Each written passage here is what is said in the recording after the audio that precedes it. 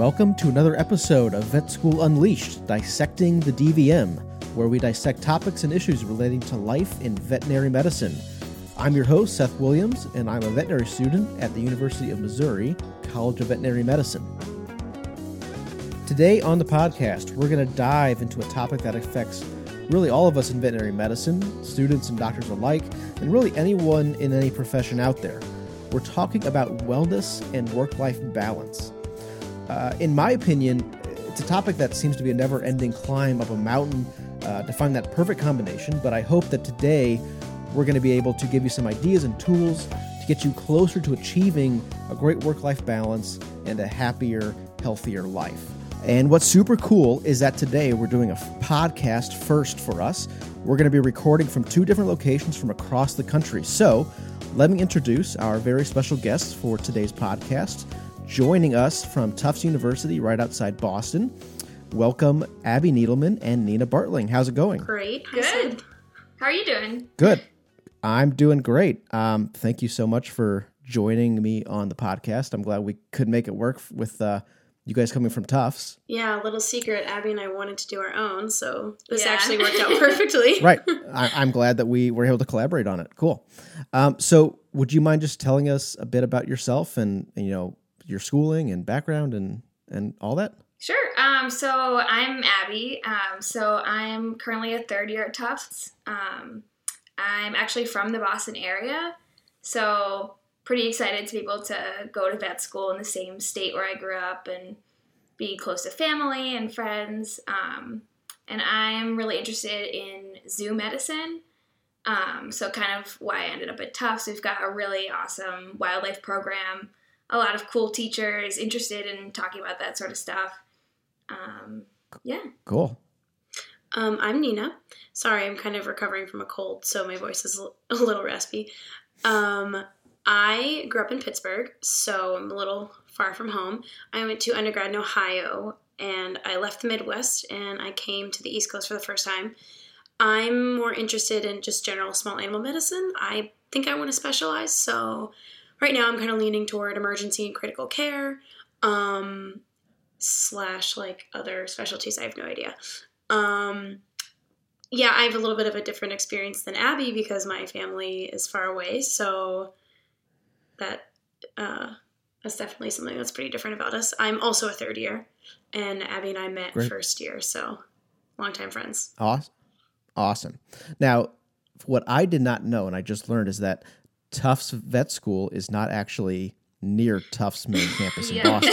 Right. I think a lot of people come to Tufts maybe thinking that it's going to be a lot closer, or when people, hear the Tufts name, they'll be like, oh, how is it living in Boston?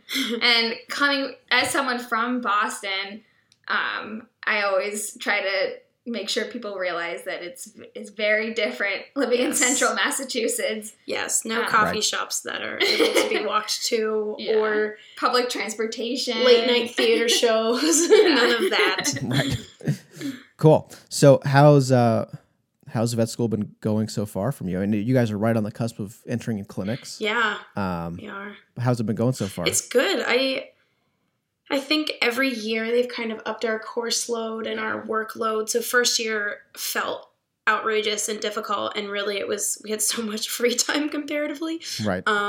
Second year was good. It got a little more interesting, and third year's very clinical, but we are so burned out because as of week 2 of third year, we had exams every Friday, no breaks until this week, which is Thanksgiving, which was a godsend. I think everybody's just like relishing in the freedom. But we are definitely feeling some, I guess what you call senioritis, but really like third year-itis. We're really ready to. Right. And also Nina and I have already had what's called our spay week, where we get to spay 2 dogs in 1 week on top of the exam of that week.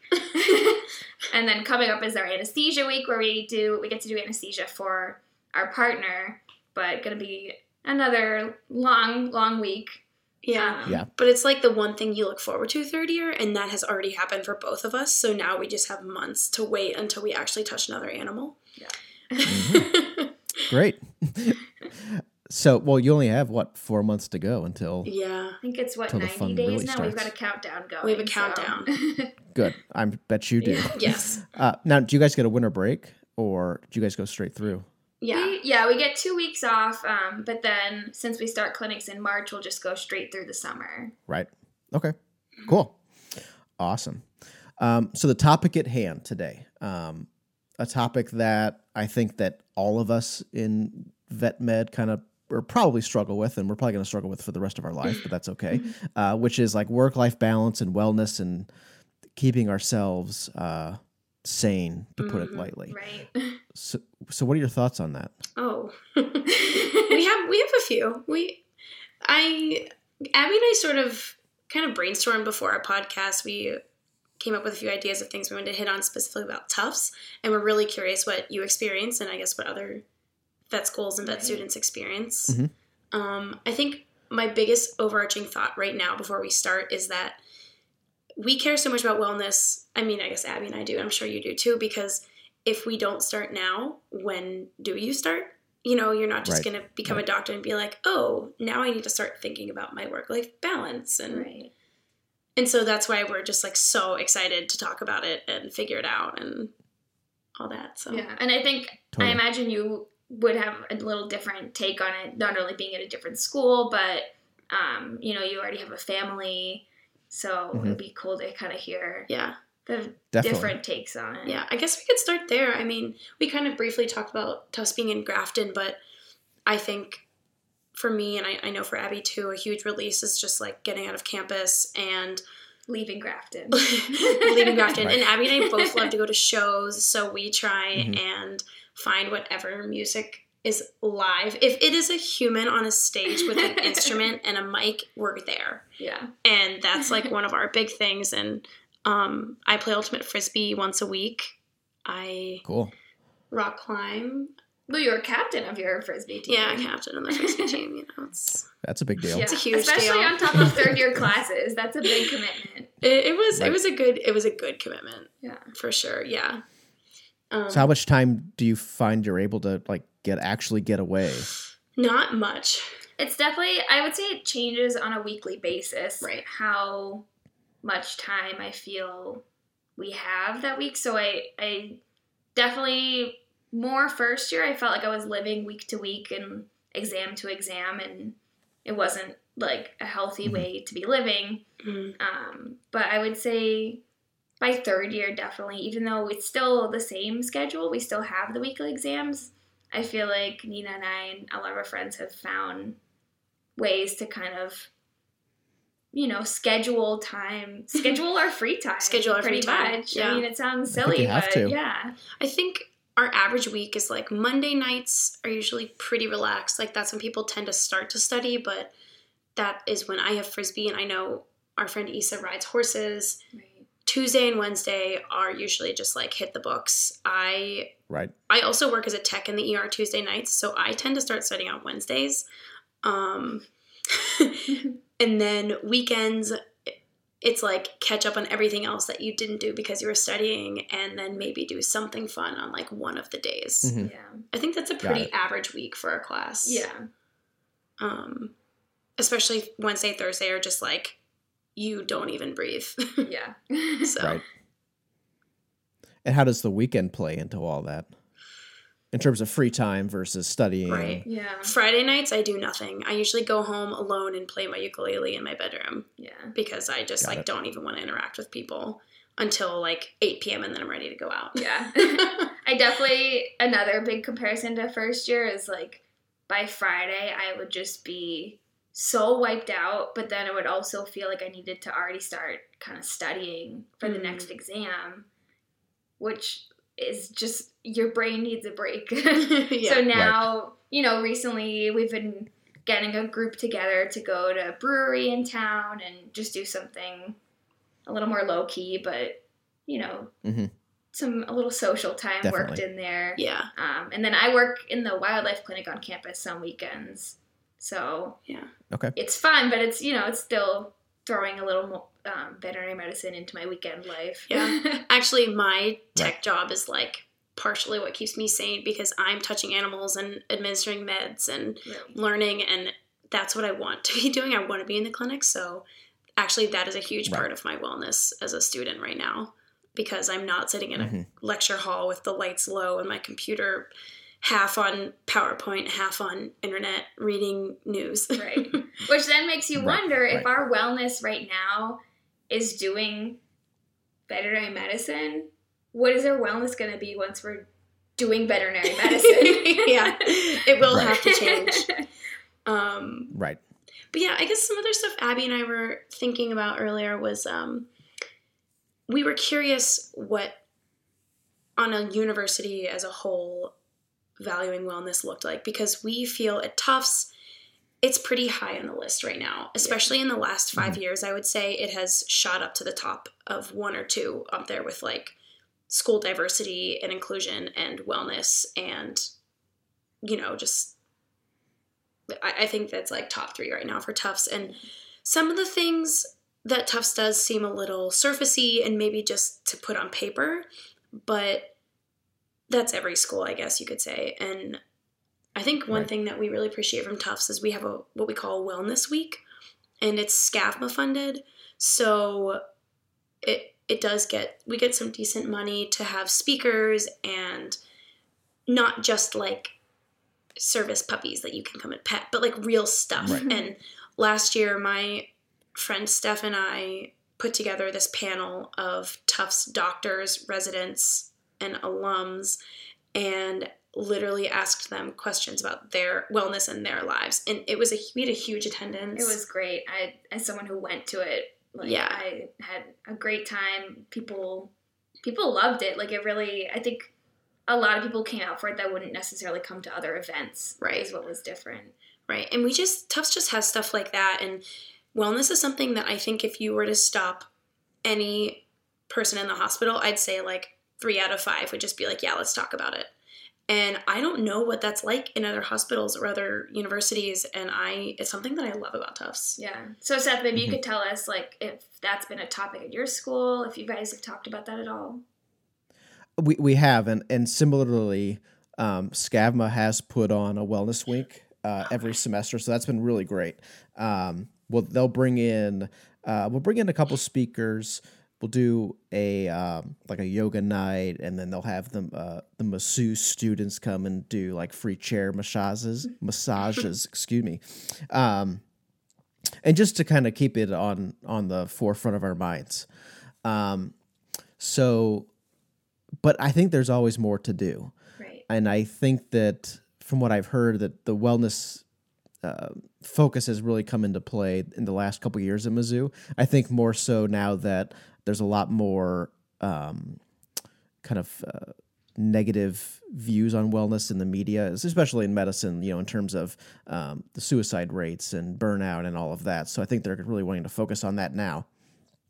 So yeah, it's definitely moving in the right direction. Another cool thing that Mizzou has done this year is they've brought in a full-time psychologist to be on staff, so that anyone can go in and talk to him at any time about anything that's going on in their life. And that's really cool. Wow. Is that like not every day, 9 to 5, or what's his? Yeah, he is 9 to 5 every day.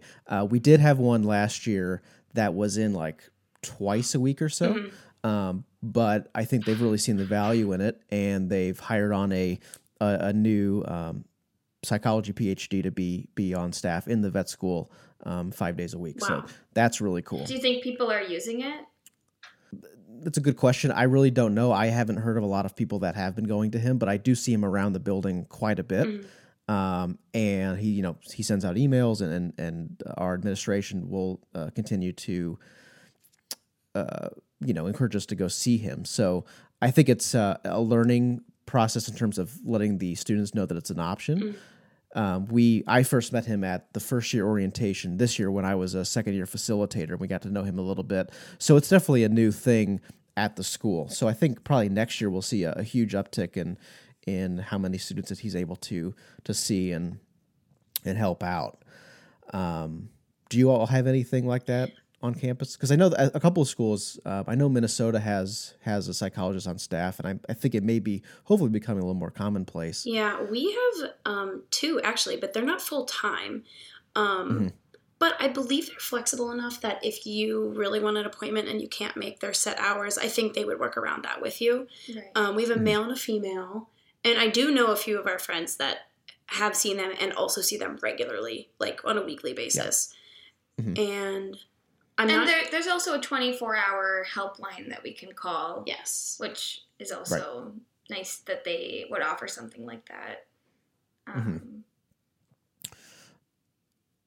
What's the climate amongst your class like? I mean, do people talk about their wellness if let's say if they're doing poorly, or if they're having a hard time, in terms of just their general well-being, or they're depressed or burnt out or something like that? Is there an open dialogue? Is the community in your class a good outlet for people, would you say? I think it's definitely, our class is a very supportive group overall. We're definitely, our class character is known as being very supportive of each other. We're definitely not the more competitive of climates, I think. So we don't, we're not the kind of group that's going to be, sharing grades and stuff like that. So I think that makes more of a comfortable area for people to, mention to a friend if they're struggling with some particular subject or even something in their personal life. But I do see in some of the other classes, I think it's a little more competitive. I don't know if they would necessarily feel as comfortable turning to a friend and saying, like, wow, I just failed that exam. Like, can you help me? Yeah, that's something I love about our class, because while we all have our own small cliques, I obviously feel very comfortable in my own clique to share, like, I'm feeling depressed, or something, this came up and I'm really scared about this exam, things like that. But if there was if I had a very big life change and something bad happened and I just needed help, which has happened in our class, in multiple occasions, our class has come together and, like, donated money to buy a gift and write cards and, like, literally come together as a class to be supportive to this one student because of this one thing that happened. And I don't know if that's happened in other classes, but I just feel so, if I needed support from my whole class, I know that I could get it. Yeah. Which is a really good feeling and just makes me feel more comfortable around them. So what are the kind of the struggles that you all have seen regarding wellness and balance and things like that? Like, what are the hurdles that you guys are trying to get over, trying to find solutions to? Well, the most recent is a lot of personal family issues that people have been having, that either takes them out of the class or for an extended period of time. We have some students dealing with family illness or personal illness.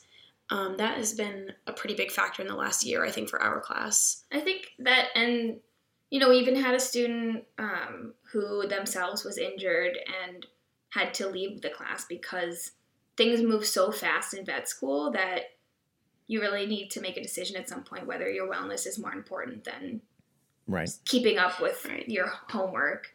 But I think overall, Tufts seems to be pretty good about, giving students like that the time that they need. But I think there have been situations when it hasn't necessarily given the extent of support that person may have needed in that moment. I'm trying to think if we've lost classmates. I think first year we lost a few classmates that none of us really knew super well, just to, like, they realized they weren't ready for veterinary school, which is totally understandable. But coming this late into the year, it seems to be more of, like, personal issues, health, things like that. Less life things. Yeah, I don't think Tufts students really suffer from, I am a third-year student and I am so burnt out, overwhelmed, hard-worked that I can't go on. I don't think that is something that Tufts students suffer from. I don't know. What's it like for you? What's your class like? Well, I think, and I was talking on my last episode about kind of what the common stressors are in school. And I think for us, at least in our first year, the main stressor was grades, understandably. And I don't know how it works at other schools, but At Mizzou, there's a relatively strict policy in terms of, can you get D's, can you get F's? We actually lost quite a few classmates last year, probably at about the third quarter of the year in like the spring that were essentially kicked out of school because of grades. Oh, wow. So it was a pretty hard hit because like your class, I think that our class is very supportive of each other. We're always, wanting to help everybody out, and we don't want anyone to struggle. And when we find out that someone is struggling, it's really hard because a lot of times we wish we had known. Some of those people just did not either feel comfortable telling people about their struggle, and so on and so forth. So that was a big thing. And by the way, the policy is that if you fail one class in any vet school class, you're ejected from the program. Oh, wow. Oh, wow. And if you get a certain number of D credits, you are also kicked out. So, and I think what's interesting about these different programs is that it sounds like your first year, while you think it's like the worst thing in the world, it just kind of compounds in your second and third year in terms of difficulty and time and all of that. Whereas at Mizzou, I think, at least the general consensus right now, is that the first year is by far the worst. And once you get through that, because second year becomes more of a clinical-based learning and learning about pathologies and things like that, it gets a little bit more interesting, and you have a lot more time outside of class when compared to first year. So with that being said, the grades thing really is a huge weight on our shoulders in the first year. So I think when second year comes along, I think it's just the big stressors like burnout, just like you guys said. I think the big difference, at least for me, is that I'm going to be getting into clinics in October of next year, so I'm less than a year away, and that is good enough motivation to me to kind of keep going.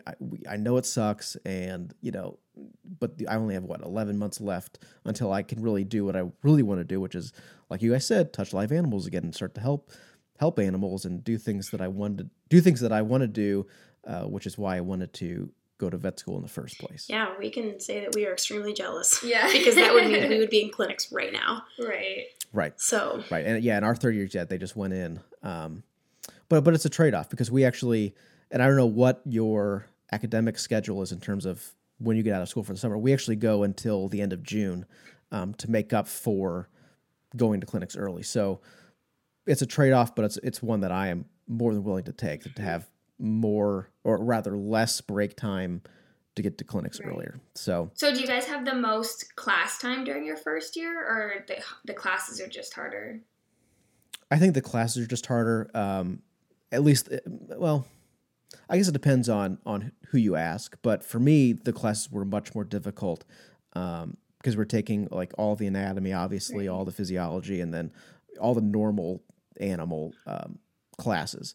And it was just the load. It was just so much to learn. And, it was just like, we were studying so darn much and, harder than I've ever studied in my entire life.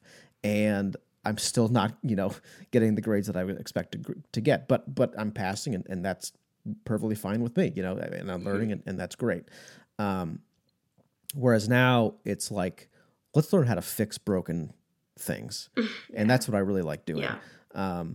And that's why I'm really excited to, get into clinics and actually put my hands on these concepts and do it. Yeah, I think Tufts, their rationale for keeping a set of clinics for so long is that they want your fourth year to be as little competition as possible with other students.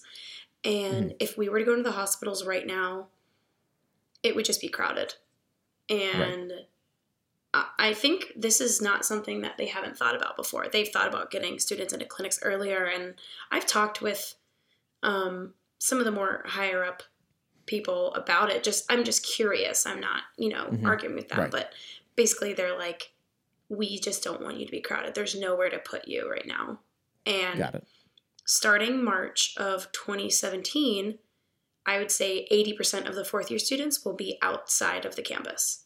And they're going to be doing their own externships, electives, vacations, things like that, because there's a big chunk at the end of clinics for stuff like that.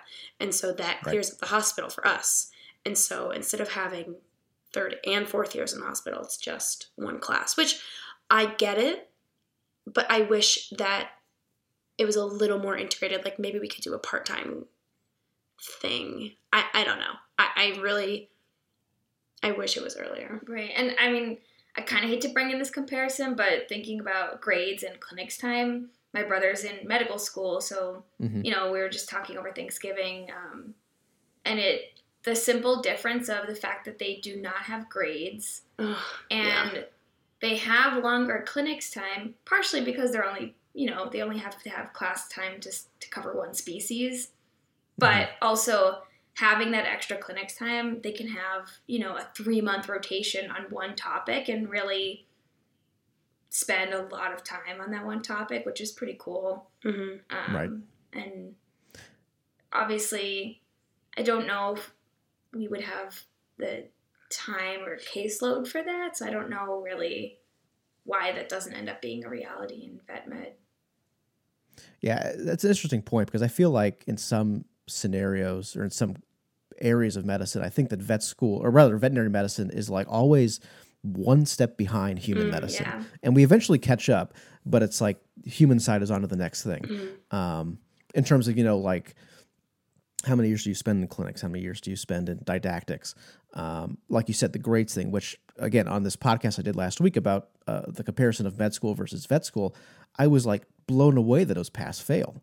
I was like, can you imagine not having that stress of like, I need to get an A because I want to get an internship or want to get a residency or I just want to pass, Well, it's not that they're any less competent for it. Like, I'm sure they're all working very hard and they get to feel like their own reward instead of being an adult and still having to feel rewarded by getting an A. Yeah, it feels childish. It kind of, I mean, you already said it's a huge stress on your shoulders, but I feel like it's even deeper than that. I feel like it's more than just like, oh my gosh, I don't want to fail. It's like, it does bring us back to this childish, oh, I won an A. What did you get? Oh, I got an A-. And then it's like, oh, I'm better than you. And it's just another way to compare ourselves to each other and put each other down. And I'm not saying that people do that, but to an extent you do. You kind of do it subconsciously. And well, I think it's human nature. Yeah, exactly. A little bit. Especially for the kind of people that are going to be going into medicine. The type A's. Right. And it's something that I remember my first year roommate really struggled with because she was out of school for a couple years. She was teaching and then she came back into school and she's like, oh my God, I forgot what it was like to compare grades. And she was so stressed about like comparing herself. And it took up so much of her brain power. And it just made me sad because I was like, I mean, I'm struggling with the same thing, but we should be worrying about other things. Right. We should be concerned with like, am I learning this in the right way? And am I happy outside of this? And is this what I'm really passionate about? You don't even have time to think about if this is what you really want to do because you're just trying to survive. You're just trying to get the best grade possible. And it's frustrating. I came from an undergraduate that was very focused on, I mean, it was not pass fail, but the style of teaching and the style of exams was so focused on actually learning it and not just spitting it back out. And I loved it. And we would be in an immunology class and I would remember details from my junior year immunology class at Denison. And it's just because of the way it was taught. And I was just, I was like, how could we integrate this into veterinary medicine? It almost seems impossible because of the load of information. I just could not construct another way to learn or teach the material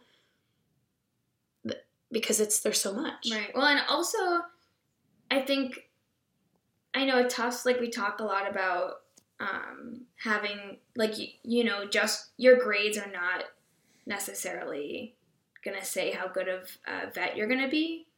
So emphasizing that. Yeah, and Tufts definitely, they say that to us, and I do feel like they believe that because obviously just knowing the material doesn't make you a good vet. You not only have to know how to apply it clinically, but also be able to communicate with people.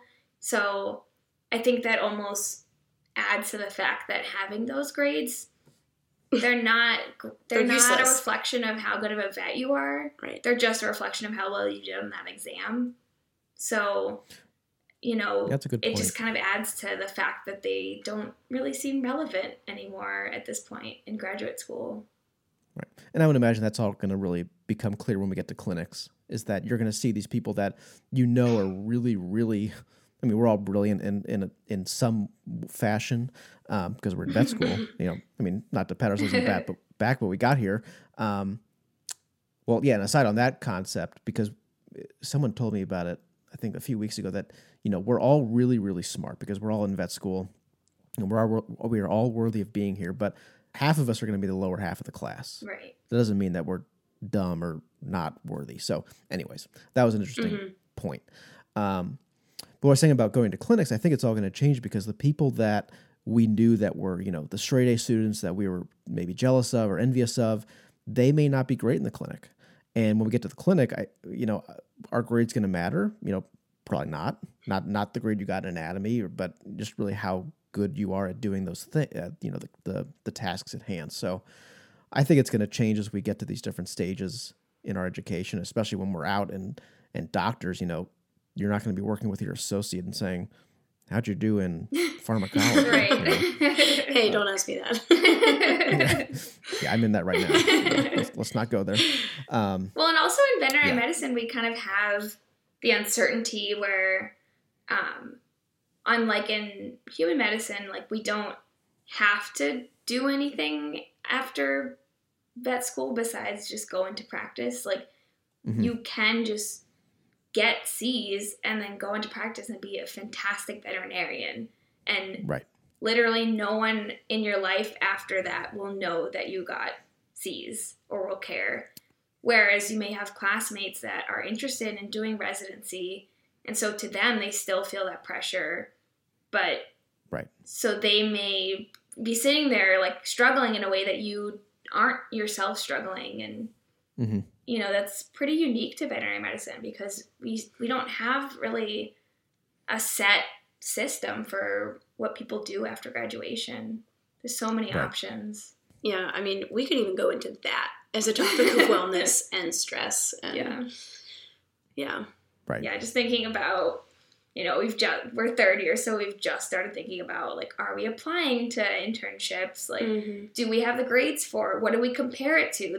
It's not like applying to college where you can look up the average grade that gets into this particular internship because they've only taken 4 students in the past, Right. Like right now, just like you said, veterinary medicine is like, that's what energizes me. And like, even though school sometimes sucks, which I'm fine admitting because it's not supposed to be a walk in the park, but I love what I'm learning every day. And I love that I'm in veterinary school and that I've made it this far and that I'm going to become a veterinarian in a couple years. One of my big fears is that the stress and the workload and everything on top of it is going to make it so that my career is not what I love anymore. And that I guess could bring us back somewhat full circle, is that how do we, keep it exciting and keep it so that it is what we love to do. And I know that's a deep thought, but I don't know. I think it's realistic, and I think it's happening out there. That's why you may see people that, quit the profession, and I don't know. Yeah, I've thought about that too. And when my friend Steph and I were interviewing for this wellness panel, this was something that came up a lot because, what we did was we met with each individual panelist for about an hour, like over lunch or something, and just asked them about their lives. And a very common theme was, well, I started out in GP and then I wasn't happy, so I did a residency and then I was doing shelter med, but then I decided to move, and so I got a job in an emergency room. And like, veterinarians, I think because our field it's different than a human medical field. And so like, we can kind of jump around and do our thing and find what makes us happy. And so it's like, clearly none of us are doctors right now, but from what they say, what I've heard personally is just like, if you're not happy, you have the power to change it. And you, even within the veterinary field, you can find what you're still passionate about. And it's possible to just change your course. You're not stuck, you know.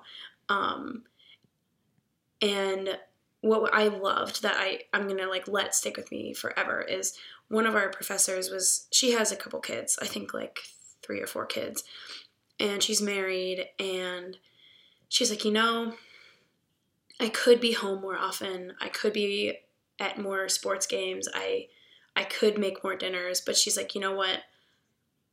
I want to do the profession that I'm passionate in, and I want my kids to see me live my life to like my full potential and fulfill myself as much as I can, because that's who I am. And even if I'm not home as often as I would like, that's more important to me. And I think that's a huge thing in veterinary science, as people fulfill themselves in this career. Whereas I feel like a lot of other careers, you're fulfilled outside of it and then you go to work. And I think we're so lucky for that reason. Yeah. Definitely thinking about that gets me through kind of, you know, we're living out our 20s sitting in the classroom while, you know, we've got a lot of friends that are, you know, they're going to their job every day that's not fun and not exciting, just like our day is.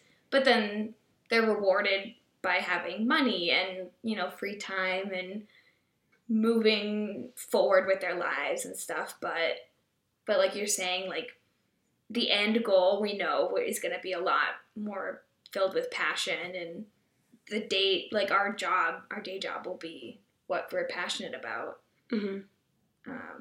I truly believe that our line of work, if you will, is not really work. I think it's a lifestyle, because I don't look at this as like a job, let alone a career. I think it's just, this is going to be my life. And you know, because I haven't told you two about this, but like, you know, I want to own a practice relatively soon after graduating. So that whole business aspect, which was actually my previous career, which we can get a whole another topic into, but because I am a little bit older, that's going to, I think, add a whole nother element, just because I love the business aspect, but I love medicine, and we can do all of that. But I think what makes us really unique is that, you know, this is not a job for us. Like, we can't just, I mean, we don't want to go home and forget about what we do. Right. And I think that makes it like what you were saying, Nina, about, you know, wanting to be passionate about all aspects about this, that, you know, I worry that I'm going to work too much, but I think that it may be okay because I want to do it and I want to be around this. And as long as you make that balance of, you know, what needs to happen in your personal life and making sure your family's happy and stable, then you've found the perfect balance. Yeah. And it's funny because this is not a new conversation, but I think it's important for other veterinary students to hear and remember, like, remind themselves why they applied and why they're suffering. Yeah. Sometimes I just, like, I'll have a breakdown and my girlfriend will be like, hey, remember what you tell me all the time about, like, why you're doing this to yourself? And I'm like, oh, yeah. Okay. And I can study again. All right, cool. Yeah. Which, and I had a thought too about, you know, because there were points last year and definitely this year that, you know, you get to that point where you're like, why the heck did I sign up for this? Like, this is crazy. Yeah. So if there's a way for our programs to, like, bring in, even for like an hour, something that can re-energize us. Like, I know that last year we took a neuroscience course, which was the first course that we had taken where we actually saw a live animal again. And it was just like 2 labs, like, over the course of the semester, where they brought in these neuro dogs, and we got to, you know, do, like, you know, a neuro exam on them, which we really didn't have any idea what we were doing, but at least we got to try some things. But we got to, like, see again why we wanted to be doing this, and it just kind of was like, oh, yeah, that's why I want to be here. So you know, and I think going to clinics, that's not gonna matter anymore, because then you're actually doing it. But at least in these lecture years, you know, if there's a way that they can bring in a case, or, you know, instead of just talking about it on a PowerPoint, but, you know, having us literally get back to, you know, and touching the feelings that we had before we got to school, and to remind us, I think that could do a world of difference in terms of our general wellness and our spirit. Yeah. That's a really good point. We have a very common theme among our professors is we will get through an entire unit of material, and then the last 2 lectures before the exam are just cases.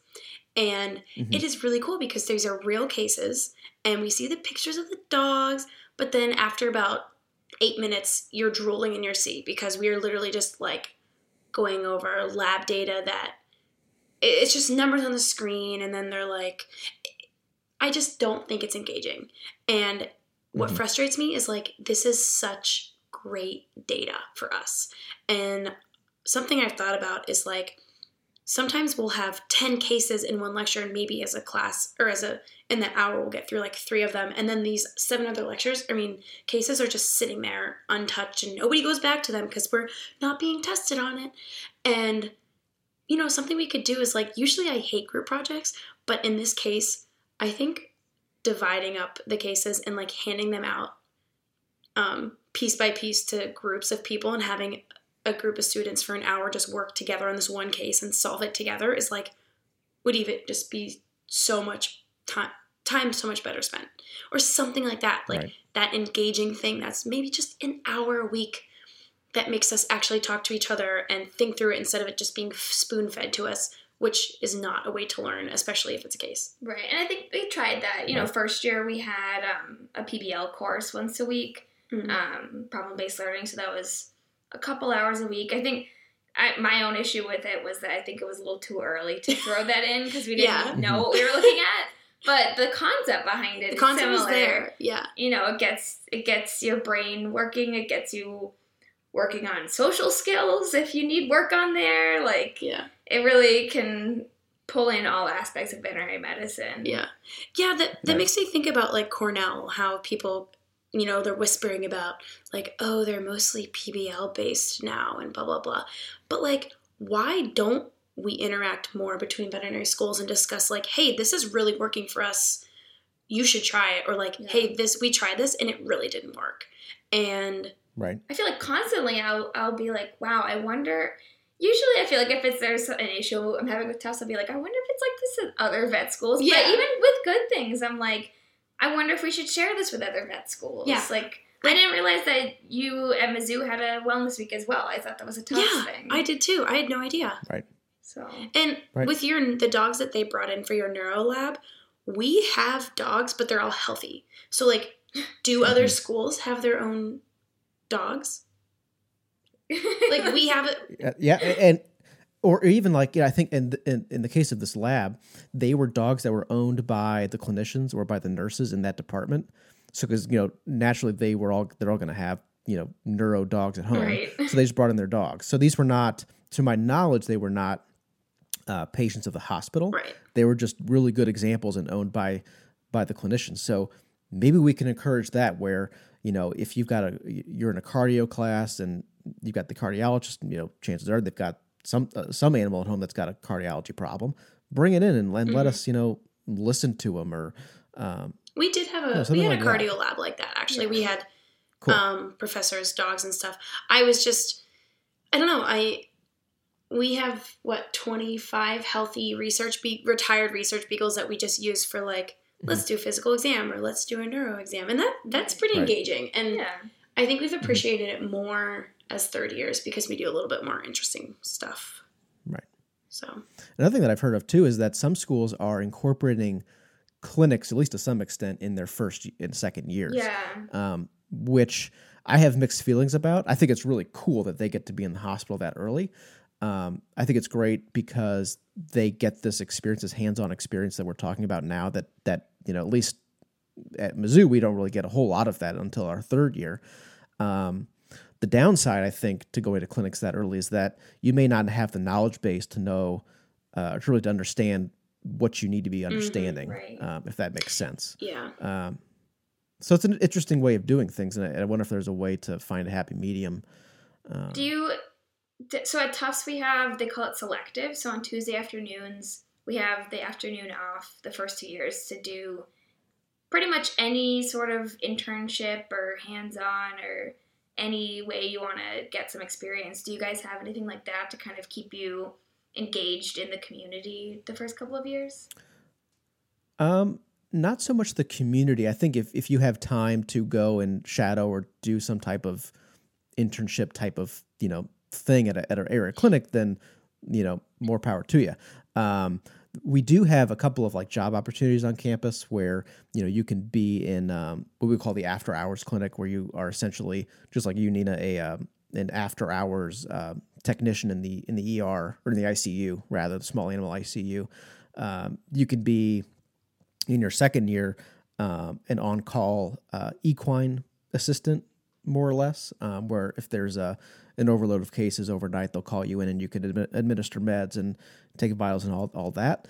So there are ways to get back into the clinic and around, live animals.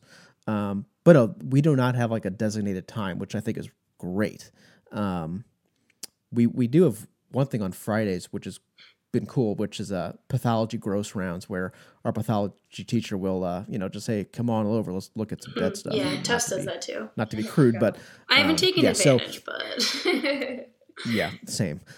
So yeah, I think that you've got some professors that are willing to do that, and because they know that it enriches our education. But I really love that you guys have a chance to you have time set aside to do that. It's required. Yeah. We have to fulfill so many credits. Yeah. So. But that's an example of something that, now, now that we've had this conversation, you could go to your curriculum board and suggest something like that, Right. And just another thing too that I thought of during our conversation is like, why not have one day a month, and everyone would kind of be split up so that it's not overloaded, but one day a month where the first and second and third years in your case would actually go shadow a fourth year student in the clinic, just to like see what it's like. And just to be around it, just to kind of see, this is what you're looking forward to, and this is what you're working towards. We actually do that too. Oh, well. Well, yeah, sort of. Just like so in second year we have, I think it's like 3 days or 2 days that are devoted to, you can pick between doing an ER shift, or you could even go on ambulatory. I had a farm rotation, which was kind of random, but fun. But yeah, I think even doing more of those would be beneficial, and more of like a guided side to them. Yeah, they were good. My emergency rotation, so basically throughout the year I had 5 hours in the ER, a couple hours in the animal wards, and then a half day in the wildlife clinic. And it was spread throughout second year. And my ER shift was the day we got back from winter break. And I was like, I really want to do this, but like the timing's awkward or whatever.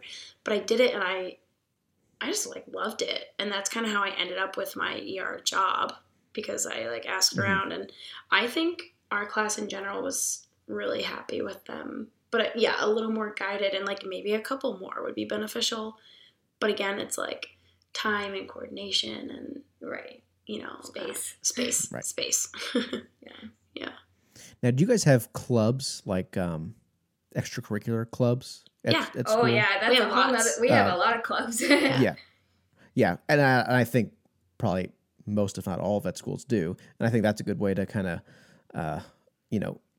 keep you sane, if you will. Again, too, just getting back into what you love. So that's what I love clubs for. Like, I do equine club and emergency critical care, and a few others that just kind of bring things back home for me in terms of for sure, re-energizing. So I think that's a good outlet for any vet student.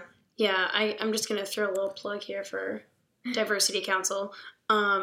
So a few of our classmates and I were kind of like the sole runners of this Diversity Council that was passed down to us from the upperclassmen above us that started it 2 years ago.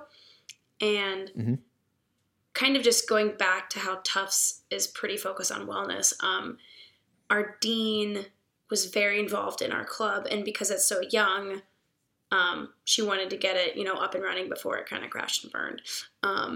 And we are now a campus-wide council where we have a board of teachers, clinicians, staff, students from each year, and we meet on a monthly basis and just kind of like plan activities, and we were going to plan a survey, things like that. And that's another way that our campus has been so supportive of us, like being a little experimental with our clubs and our events and everything. So that was pretty cool. Yeah. Totally.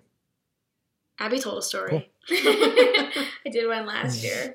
She was a huge. It was awesome. It was great because a lot of the staff come to it too. There's a lot of staff that are actually very involved with coming to the events like that. I've even gone to potlucks at professors' homes that they hosted for certain clubs. Wow. So that's, obviously it's not all the staff, but you definitely will see similar faces over and over. So that's a really cool way to kind of see a little peek into their life, and you get to see, what their outside interests are, like a little fun anecdote about their past life when they were young and our age. Mm-hmm. Yeah, I feel like our people are pretty open, and All right, so that'll wrap it up for this part 1, or what has become part 1, which is great. So thank you so much to Abby and Nina calling in or Skyping in from Tufts University in Massachusetts. It's been great, really. Thank you so much. Yeah, and a big thank you to you. We've been talking about doing this for a long time, and we would not have gotten around to doing it on our own at all. So this is awesome, and we also love to talk. So yes. Good. Well, yeah. So again, we'll definitely do this again. It's been great. So thank you, and I'll probably talk to you well before this, but you're heading to clinics in March, so you've almost made it. Almost Good there. job. Thanks, Seth. Thank you. Thank you. All right. So once more, I want to say a huge thank you to Nina and Abby for joining us today and sharing their insight, experiences, and point of view on wellness and work-life balance in vet school. And thank you so much for listening to the Vet School Unleashed podcast. If you feel so inclined, please do leave us a review on iTunes. I'd really appreciate it. And for more resources and more information about the podcast, you can check us out online at www.vetschoolunleashed.com or find us on Twitter or Facebook. Also, feel free to reach out to me via Twitter or email at seth@vetschoolunleashed.com with any suggestions or topics that you'd like to hear us talk about. Please even reach out to me if you'd like to be on the podcast yourself and share some insights of your own. So thanks again, and we will talk to you next time on Vet School Unleashed, Dissecting the DVM.